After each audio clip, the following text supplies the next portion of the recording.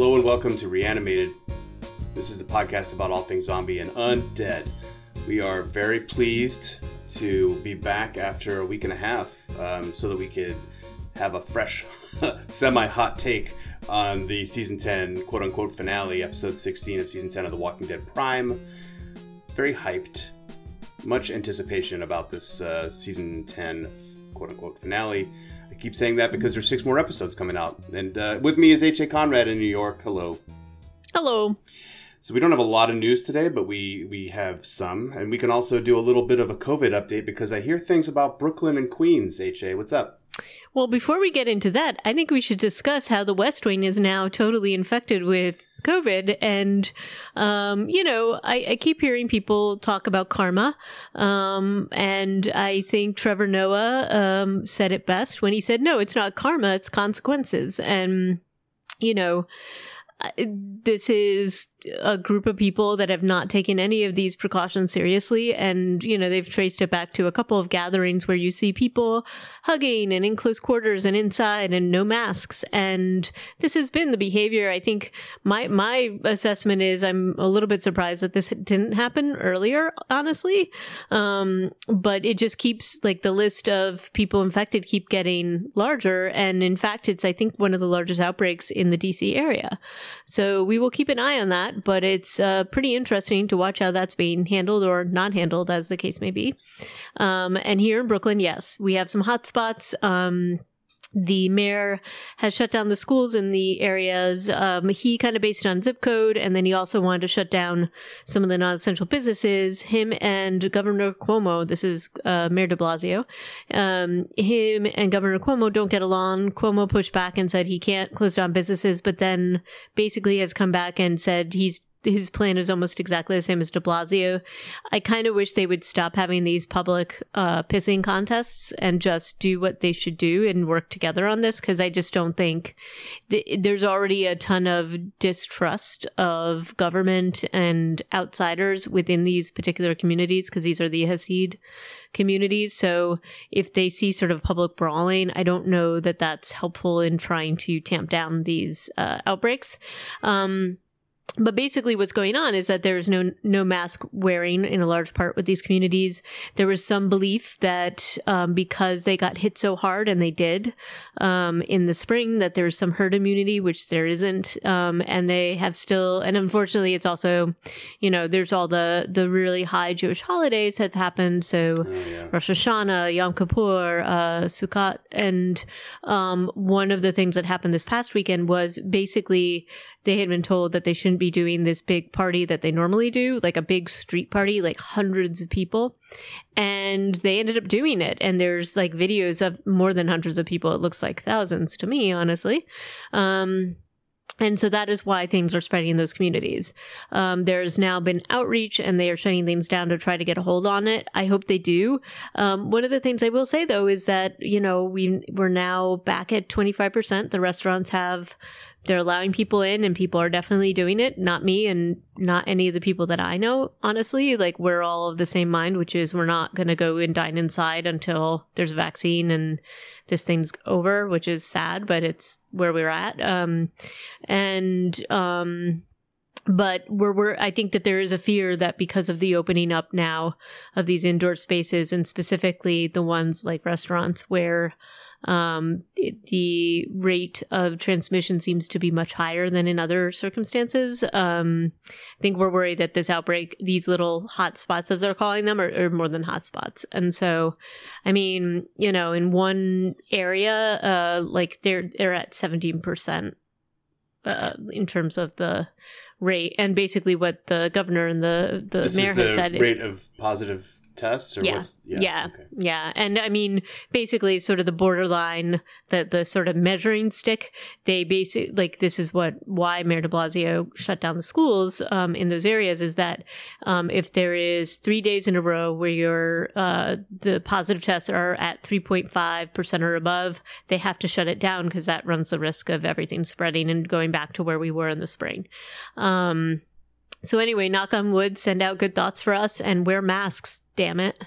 That's all I can say. Yeah. How are things out by your way? You guys had some fires and some crazy stuff happening. Yeah, just on top of COVID, it's Yeah. been on COVID. We're doing better. We've got a 4% elevated case transmission rate, which is good, but we're still on lockdown. The kind of scary thing is if we actually make it into the next zone, the red zone, because California has to do things by colors, then schools are cleared to open on campus, and then I think we're going to have some really difficult conversations and choices to make, because there's a very vocal component of the population who wants to go back to school on campus, and because with all the unknowns with COVID and the effects with the inflammation and Kawasaki syndrome and all this stuff that we don't understand about it, there's no way in hell I'm going to put my kids on the front line willingly. Luckily, our school district has said they're going to do remote learning until December, and they're not pursuing a waiver. But I'm a little worried that when we get our numbers down, which the trends suggest we will, there's going to be a lot more. I mean, because people need to work, and this is the thing. Like I've gone over this before. It's an impossible situation. Yep. Yeah, it's just really difficult. Anyway, so on top of that, we've got fires, and that's been the other part. Yeah. We've burned 4 million acres. It's bigger than Connecticut or something now. California's been on fire, and it's a design. Yeah. I need this year to end. I need it to rain. We have rain on the forecast for Friday, so bring it on. Do some rain dances. And the other thing, not to bring it back to COVID, but just to sort of wrap up the sort of current state of affairs. I don't know if you saw the CDC guidelines. Two things happened. One is that they put up the language that they had previously put up and then taken down about airborne transmission, and the fact that yes, indeed, it does happen, and that there's certain ways you can mitigate that, i.e. be outside and, have free flowing air. That definitely helps disperse. But the restaurant scenario makes this particular comment very scary, and I think also is in line with what you were just saying about the schools, which is that, you're talking about indoor instruction where people are in close quarters. And even if you are wearing a mask, there's a possible of transmission. And the other thing that came out was that basically they had been given a hard time about putting out the studies they had done with children. And it's not that kids aren't transmitting it. It's just that there's just differences in ages and, how contagious people can be, or if they're showing symptoms or things like that. And again, there's so much we don't know about this. This is still a relatively new virus. So I hear you. I wouldn't, as I said, I don't have children, but I wouldn't be sending them to school if I did. And especially with all the information that is slowly unfolding, that Kawasaki's syndrome is terrifying to hear about, even if it is only affecting a few kids. I mean, do you want to, that's the thing. Do you run you're kind of like running a lottery, right? There's just sort of you just don't know which kid's going to affect that way. So I just think, we're going to have to muddle through, but I hear you. I don't know, man. Though somebody did point out that Mad Max happened in 2021, so maybe we shouldn't be hoping for 21. So I feel like every year we have this see ya 2019, you were a crap year. And then it's hold my beer. I know. Yeah. But that said, on the hopeful side, and this is not, and this was the other big thing that the CDC and the FDA put up. So they basically talked about the realistic, and this is not this is not anything new. And it shouldn't be a shock to people. But there had been a lot of rhetoric and a lot of comments thrown around that there would be a vaccine before the election, which I think everybody understood that was false. I hope they did, because there are specific safety precautions in place to make sure that vaccines are safe and that there's also public confidence in them. And a lot of that has to do with the trials and making sure that there isn't some, widespread pattern that might appear with side effects and really detrimental side effects. And then there's a specific timeline they have to follow to make sure that they, that nothing is coming up, like you finish a trial, but then they need to like basically have a few months in between to make sure that it's safe. And basically the FDA has said, yeah, we're still following these guidelines. These are the guidelines we're giving. And there was some pushback on that from the Trump administration. And I just am like, well, no, this is science and this is how it works and you can't rush it. And I will say that even though this is a slightly faster timeline than they had originally thought, it's still kind of in line with what they had been saying all along. And that this goes for every single company that has, a horse in this race. So, I think looks, and then again, we still don't know about the sort of efficiency of these vaccines. So they could be only at 50% in terms of giving you protection, which means you might get a milder form of this. This is similar, like the match might not be exactly right compared to what the actual virus is. So, you're looking at, for example, when the flu vaccine does not work, or I'm meaning not work, when it doesn't match up quite as well, like you still have some protection, but you might get sort of some of it, so you might get a milder version of it, which is still better than nothing. And maybe in this case, it means less of a mortality rate, but it's still, it still remains to be seen what the matchup is going to be and what the level of protection it can give. So they were all saying that they're hopeful that it's at least 50%. So let's hope it's more than that. But, that's sort of one of those things that I think we're going to, and then of course, you and I have talked about this, like when do you actually take it? Like when do people feel comfortable taking it? Because it feels like there's been a lot of rush with this, which is also why I think the FDA was like, yeah, we're going to slow this down a little bit because we need to put all of these safety precautions in place. So speaking of, have you seen Utopia on Amazon Prime? So I have seen tons of ads for it. Obviously, I am probably in their in their sites, given my particular consuming habits of these kind of things. I have not watched it yet. It's another one of these overly prescient shows. And I do recommend it. It's just really brutal. Yeah, and I've heard this, and so that's part of why I just haven't been... I haven't been quite in the state of mind to watch it recently, so I think that I've been stressed on a lot of different levels.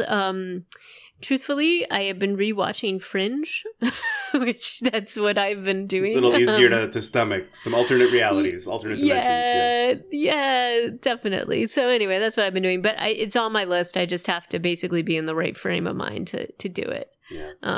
Well, so let's get into some news and then let's talk about this finale. Yeah. So this is, I think, good news. Bloody Disgusting reported, well, I'm sure that PBS also had something to say about it. But PBS is coming out with a series of a special at the end of October, but there's basically a whole series on zombies in October, which we shouldn't be surprised at, but I am a little bit surprised, and pleasantly so, that it's coming on PBS, a network / producer that I respect. So I'm excited to watch all four of these, basically. October 14th, it's going to be The Origins of the Zombie from Haiti to the U.S. Yes. Woohoo! Sign me up. Then How the Night of the Living Dead Changed Zombies Forever. Yeah. Let's talk about George Romero for days. And then, and that's on the 21st. Forever. That's on the 21st. On the 28th, Why Modern Day Zombies Are So Terrifying. And so, yeah, we'll probably talk a little bit about Zack Snyder and all the other zombie stuff that's come out, or, in games and books and movies. Yep. And then finally, the finale is October 30th, Exhumed, A History of Zombies. And so I totally want to watch all of these, and I kind of think that this is probably some good fodder for us to chat about, too. Oh, yeah, definitely. I am on board. I was very excited to see this, that this was coming out. So, and also just in time for Halloween. Woohoo! And then in other news, and this loops in quite nicely to our finale, but basically we've talked about this before, but there seems to be a proliferation of zombie films coming out of South Korea. But not just zombie films, other films too. And I think that this is a great thing to happen. And I think it's very interesting that it has. I'm not sure of all of the reasons exactly, but, I do think that zombie films specifically are a way to voice some political feelings. And I think even with Parasite, that definitely, and that director makes no bones about what he's trying to do, but Train to Busan and all this other stuff, Kingdom, they're definitely coming out with stuff. But in this specific article, they talk directly to Angela Kang, who we very much love, and she was saying that when The Walking Dead started airing and her name was all over it, she started getting calls from people because she still has relatives in South Korea, and they're huge fans, but they were already kind of zombie fans. So I just thought that was kind of a cool thing to have that happen, and very cool for her anyway. And this is what are your thoughts about it? I mean, I think they also have, as we were saying, apparently they just have like these amazing dancers and artists who can be zombie extras in every single production. Like really terrifying and convincing zombie extras. So we are definitely reaping the benefits of this Korean zombie love affair, and so I say more power to them, and I'll keep watching them if they keep making them. All right. So on to our recap. So this is the much awaited, and remember, we were like so close to watching this when I can even point to the scene that caused all of the problems, right? As far as the delay, because there is a fair amount of CGI, which is all it was. It was just that's what I'm reading into it. But we waited for 6 or 7 months for this episode, and so it was all because of the stupid COVID. Yep. But, on the bright side, we get to see it now. And one of the things I will say just before jumping into this, maybe we should jump into it and I can throw my thoughts about this later. But I do think that there were definitely difficulties because of post-production, and you can certainly see some of these. And I think they even they clearly had some issues. I don't know if you saw it. I don't know. Go for it, dude. There's still issues. I just think that this was hyped so much that there was no way that it could live up to the expectations. It wasn't even that they were hyping it. Like I was just like the anticipation. There was no way for them to meet that. I think they were hyping it to some extent, but not on purpose, more just because there was nothing else to really talk about, and they had to talk about it, and so everybody wanted to know what happened. So they were out there trying to address that, but without giving away too much. But yeah, there was definitely some hyping, at least in my own head, going on. Yeah. I'm trying to recognize that in myself too. Right. But I'm also remembering our last discussion about episode 15, the way that ended. That episode ended with like major cliffhangers leading us into this episode. I haven't rewatched or like thought about that since, but I can still feel that palpable sense of anticipation that I had then. And I do think actually that the way that this episode begins, there are 1 or 2 disconnects that could entirely be my fault in my own head. And I'd like to point out one of them, probably the biggest one for me, is that when I'm not even remembering people's names. Alden and Aaron got rolled up. Mm-hmm. Remember when they were being really bad at being spies? Tracking, yep. Yeah. They got rolled up by several whisperers, and one of them was wearing like a different kind of coat and had a nice gun. And I read so much into that because you never saw their face. Do you remember this? Right. And we were like, oh, I was like, maybe that was Connie and she's dressed up like a whisperer and this is how they're going to get her back into the show. But instead, at the beginning of episode 16, they don't even show you that standoff. It's just they're running and fighting, and they're actually kicking all of the Whisperers' asses. Yeah.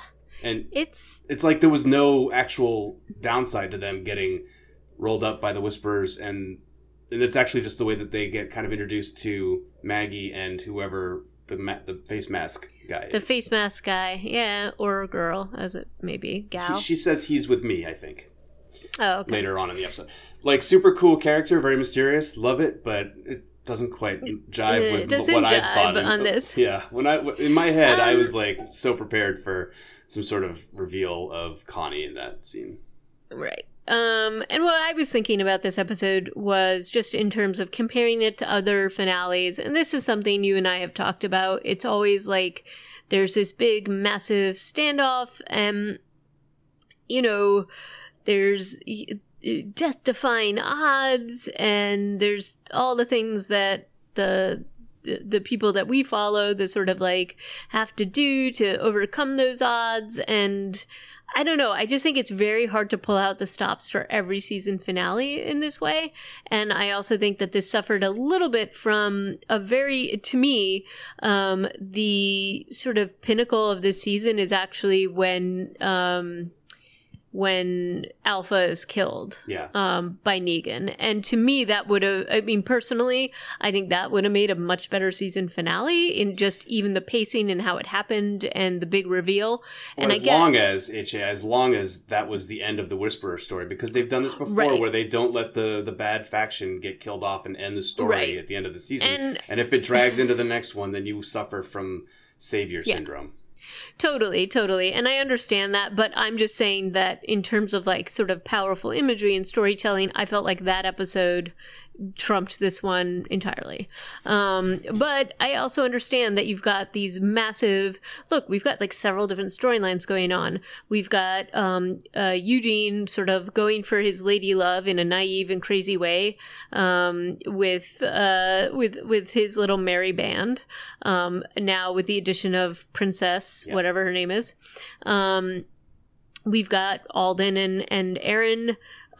We've got,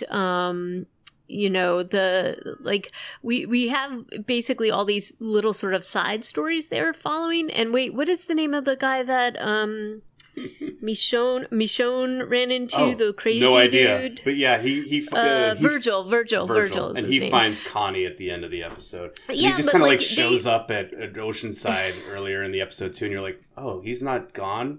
That's kind of a bummer. Yeah, it is kind of a bummer because I don't know. Because that was our least favorite episode of the season was the one where he went, where Michonne went out to his island. It was right, and they do all these flashes, and they're trying to give you like sort of the group banding together, remembering, and and this is just the sort of death-defying odds and whatever. I guess just in terms of like ideas that they're doing, their sort of big plan here. When it becomes clear that Lydia can kind of like, their big plan is that they're going to go to this wagon where they've got a sound system set up and they're going to lead the herd away, which, having like sort of a competing noise to compete, like that's going to like drown out all the Whisperers. And I'm like, okay, like I'm okay with that. But then when it becomes clear that Lydia is able to sort of pick out Whisperers in this thing, it's like, why wouldn't you spend a little bit more time doing that within, the big herd anyway? It seems. Do you feel like that's a Lydia skill, or is that just that Daryl and the tables get turned so quickly. From our heroes getting their asses kicked by the Whisperers in every altercation that they have, to suddenly the Whisperers do not pose much of a threat at all in this episode, except that we do lose one. We lose actually a few characters on the good side. But not like nobody key that I thought they were gonna. I thought they were gonna top this off with like some big death, and they didn't. But so in any case, so they sort of like set this all up where they have their big plan. They have your main people that you would expect going out to execute said plan, like Carol and Daryl and all that. They do the guts trick again, a little more safely this time by not putting it on their faces. I think that's like they're drawing the line there.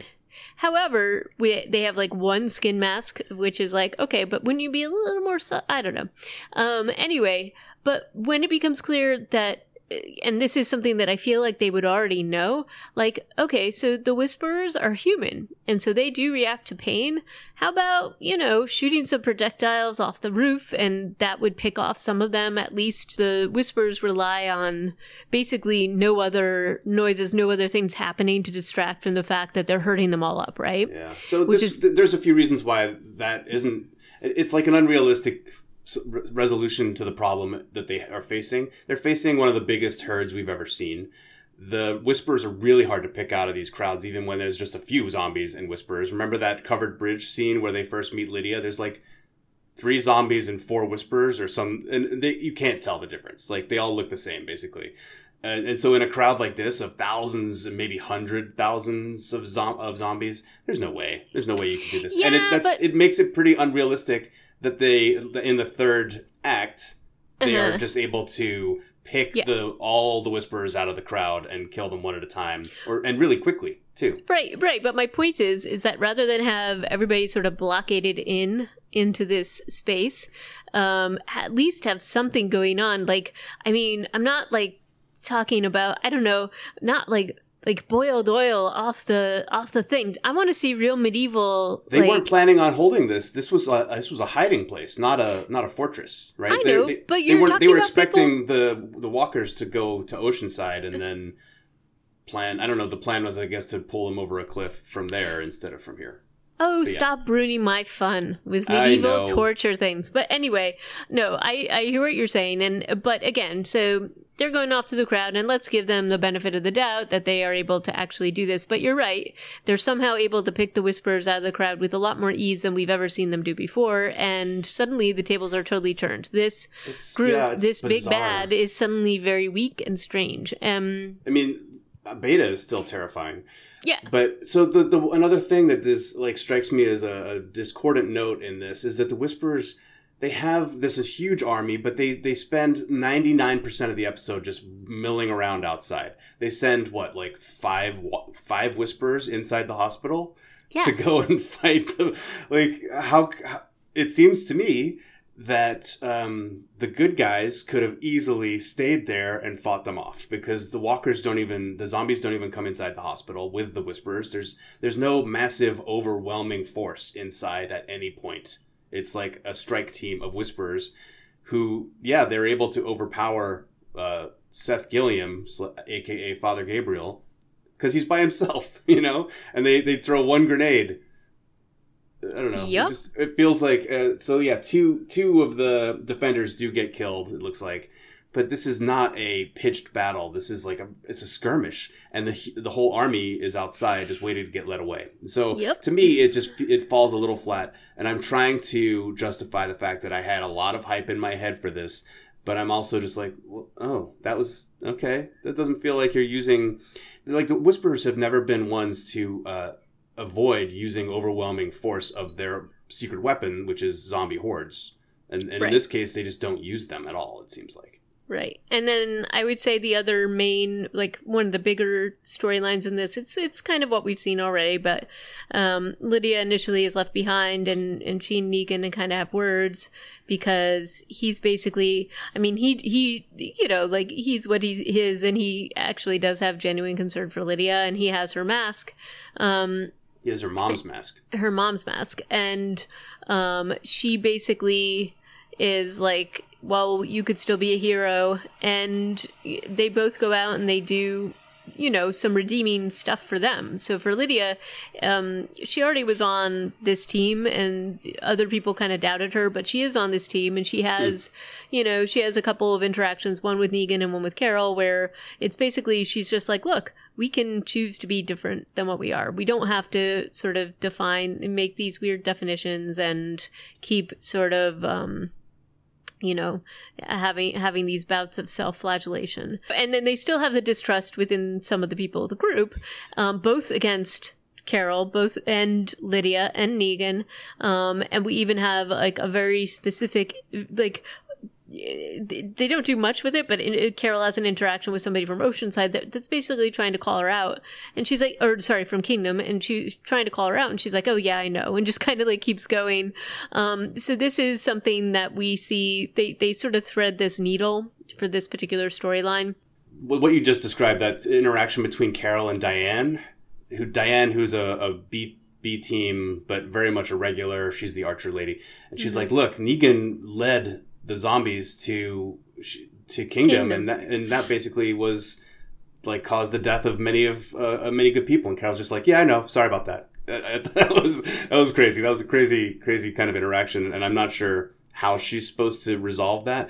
And the thing with Lydia is she is still a pariah, and it's Beatrice from Oceanside, and then whatever the Oceanside leader teenager's name is, who are like, yeah, we're not ready to hang out with Lydia. And I'm like, oh, bugger off, you kind of. It's xenophobic annoying. Oceansiders. It's your fault that Rick's dead in the first place, so why don't you just all chill? Thanks. Mm-hmm. And I'm really hoping that we're going to see some insane reunion scene between Maggie and Negan at some point, because that was also part of why Rick is dead.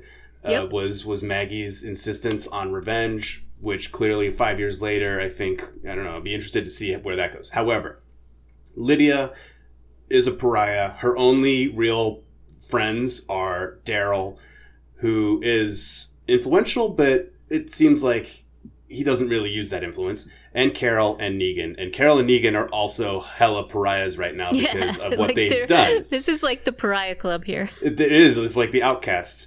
But they're also like the bosses, and I don't mean that like they're in charge. I just mean they're like a bunch of bosses. They're badasses. So I'm curious to see how they're going to resolve this like Lydia saved us thing that Carol is pitching at the end of the episode, with the fact that people think Carol is a terrible person. And, you know, so I don't see Lydia's situation changing, but I felt like at the end of this episode, the show was like, see, Lydia's going to be cool now because Carol said that she saved the day. And I'm like, yeah, I don't know. I mean, Beatrice being dead is helpful in that regard, because Beatrice was one of the haters. Yeah, and I mean, look, I think maybe now that there is the threat of the Whisperers is done, I will say that this was the other thing that I don't want to say it troubled me, but you build up Beta to be such a force, and he is scary, and he has been scary, and he's been one of the more interesting characters for so many reasons as part of this particular evil group of people. And you know, I kind of felt like the confrontation that brings him down is it was a little bit of a letdown. I mean, it is, but it's also the way that they make it not a letdown is he's been having these visions, right? Like the zombies are talking to him and all that, and okay. But by the end of this, in his death scene, they almost make it feel like he is like part zombie because of the way that he goes down into that mob. Yeah. And Negan's looking at it going, oh, dude. Negan is taken aback by it. So I thought that actually helped with the sense of humor about it. You know, I just liked, you know, remember the fight scene between him and Daryl, where he ends up down the elevator shaft? Like, that to me was amazing. And I know that they can't do all that much here because of time and everything else. But the part of this whole scene that I did like was the ending, when he's kind of his mask is torn away and Negan realizes he's the whatever country star he is. And Daryl's like, he's nobody. Yeah. And it's just like the humor of this, I feel like they hit the right notes on that stuff. That was good. And I don't even know if that was supposed to be funny so much as maybe it was, but yeah, I think it all was. These like revelations about how he's famous, and then Daryl, who might not have even known who he was, is just like. I also, I mean, you know, I just love Negan as a character, but just Jeffrey Dean Morgan just really always brings it, and his appearance, just even his sort of like announcement to Beta that he's there is amazing, and like it just is lovely. And even honestly, his interactions with Lydia, where he's trying to be, you know, he's still Negan, but he's definitely looking out for her against his, you know, he doesn't want to admit to being somewhat of a good guy.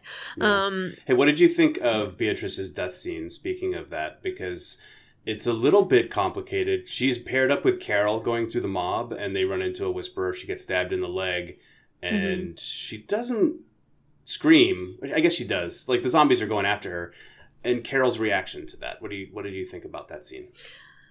I mean, it's kind of like they're in the midst of it, and I don't think Carol's reaction, I mean, I think it's like, you know, there's nothing that she can do about it, and Beatrice basically is still looking out for the mission because she wants her to take the backpack, and Carol can't get to it, so obviously we've got a Lydia moment here where she grabs it, but... I read a little more into it, like, Carol just kept walking away, even though Beatrice was going, Carol, take this! And Carol's like, just walks away.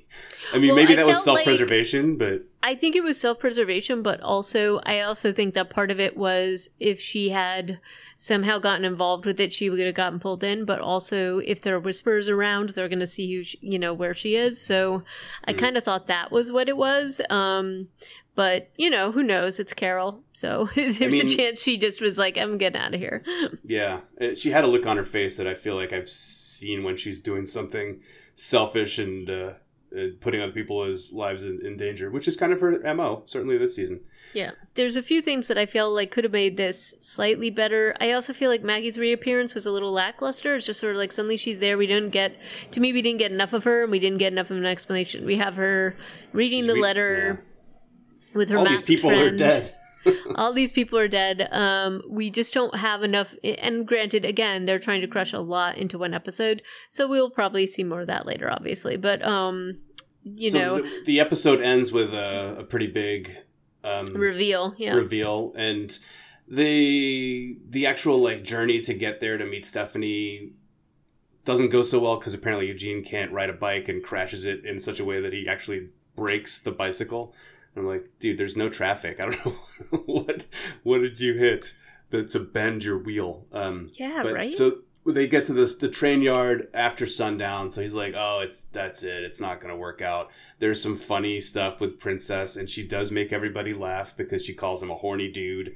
And there's some. She's just going to be a one-liner machine. I feel like this character, and I'm pretty excited for it. Yeah. And then the reveal of the stormtroopers. Yeah.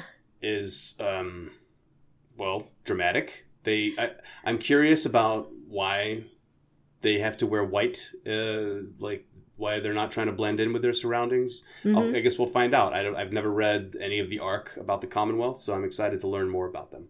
Well, and then, again, I just found this whole storyline, like the fact that they're even going out to find this person and the way that they're going out and the way that Eugene was revealing things over the I'm just still bothered by all of that. And I don't really buy that they would actually do that. But okay, they're going to do it. And we're going to talk about whatever this is. Yeah. And then the other part with Virgil finding a very rundown Connie who looks like she's been through the ringer is the other part of the reveal here. And let's see, there was something else. How much time has passed since the mine cave in? Do we have any idea? Is it more than a day? I think it is. So she looks, but again, she was in an explosion too, I guess. Maybe that's, and she had to probably dig her way out. So that's probably her state of things. Yeah. And she was also down there with a bunch of walkers. So, there's probably a lot going on in this poor survivor's head. Oh, I know what I was going to say. The whole, where Carol is ultimately saved by Lydia, much like she had saved Lydia before, from committing suicide. Yeah. I mean, again, I think that story arc is going to be, we'll probably see a little bit more of that later on. But I just thought that was a nice little symmetry there where Lydia basically is just like, no. Honestly, this episode did do a lot for their relationship. The stuff where Lydia's saying to her, I'm not trying to replace my mom with you. This could be something different. I feel like these are really... Carol needs another kid. Not at all, obviously, right? Because everybody she adopts ends up dead, and she just loses her mind a little more. Well, the other thing I would point out, that Lydia's definition of mom is not necessarily the most positive thing, so maybe something a little differently defined would be a positive thing for her. They should work on some sort of just mentee mentor sort of thing. Right. I was not a huge fan of the Lemming zombies scene. I felt like there was nothing to me to explain why the zombies would walk off that cliff. Nope. And also when Carol kind of stops and then when she kind of goes down and her and Lydia just kind of do their own thing, I feel like they would have noticed that too, because they just sort of they noticed things that are sort of outside of the herd, basically. And that wasn't explained enough for me. But, I am glad that this episode finally got aired. I definitely would have felt a little differently about it had it been aired in time. But I'm trying to sort of balance what my expectations were, which were huge and probably a little outsized for this. But there's certainly good things in it. I'm glad to see Maggie's back. I like the princess character, and I think that's nice that there's like a new something to at least talk about. So we shall see what happens. I was a little surprised that the king is still alive at the end of the season. I was convinced that he was going to be worm food because of the cancer, and like 2 episodes ago he was having trouble fighting off walkers. Like his health is on the decline. It'll be it would have been maybe a little nice closure to have him killed off in this season. Well, but maybe there's medical something we don't know about that this group has, because clearly they seem very organized, and it definitely looks like a larger community. So we shall see what happens. I agree with you. I honestly thought that he was doomed the minute they sort of sent him out on this thing, especially with his goodbye with Jerry. Yeah. But hey, I'm glad he's in it for another season. Yeah, I mean, I love Kari Payton. So me too. He's amazing. Good to just. I'd love to see him. I'd love to see him on a lot more than just this, honestly. So, But anyway, so that is it for this particular episode. Any other comments or thoughts about it? I'm sure I've got a couple more that we haven't managed to get out, but this is enough for now. So, okay. So that wraps up season 10, episode 16, not the finale, as we now know. But we will be back with more Walking Dead as we start our recap and review series on The Walking Dead: The World Beyond, the new spin-off for the YA audience, or we'll find out, starting in about a week or so. So I hope that you can come along for the ride. Also, let us know your thoughts about this season finale. Was Beta's outro too anticlimactic? Are we happy that Maggie's back? Are we happy that Beatrice is gone? Do we believe that walkers just walk off cliffs? I mean, kind of we do. I think we do. I guess we do. But, okay. But in any case, yes, thanks for listening. And if you feel like sending us a note or making a comment on the season finale, send us an email, reanimatedpodcast@gmail.com, tweet at us, reanimatedpcast, or you can leave us a note on the site, reanimatedpodcast.com. Cool. And until next time, ciao. Thank you. Bye.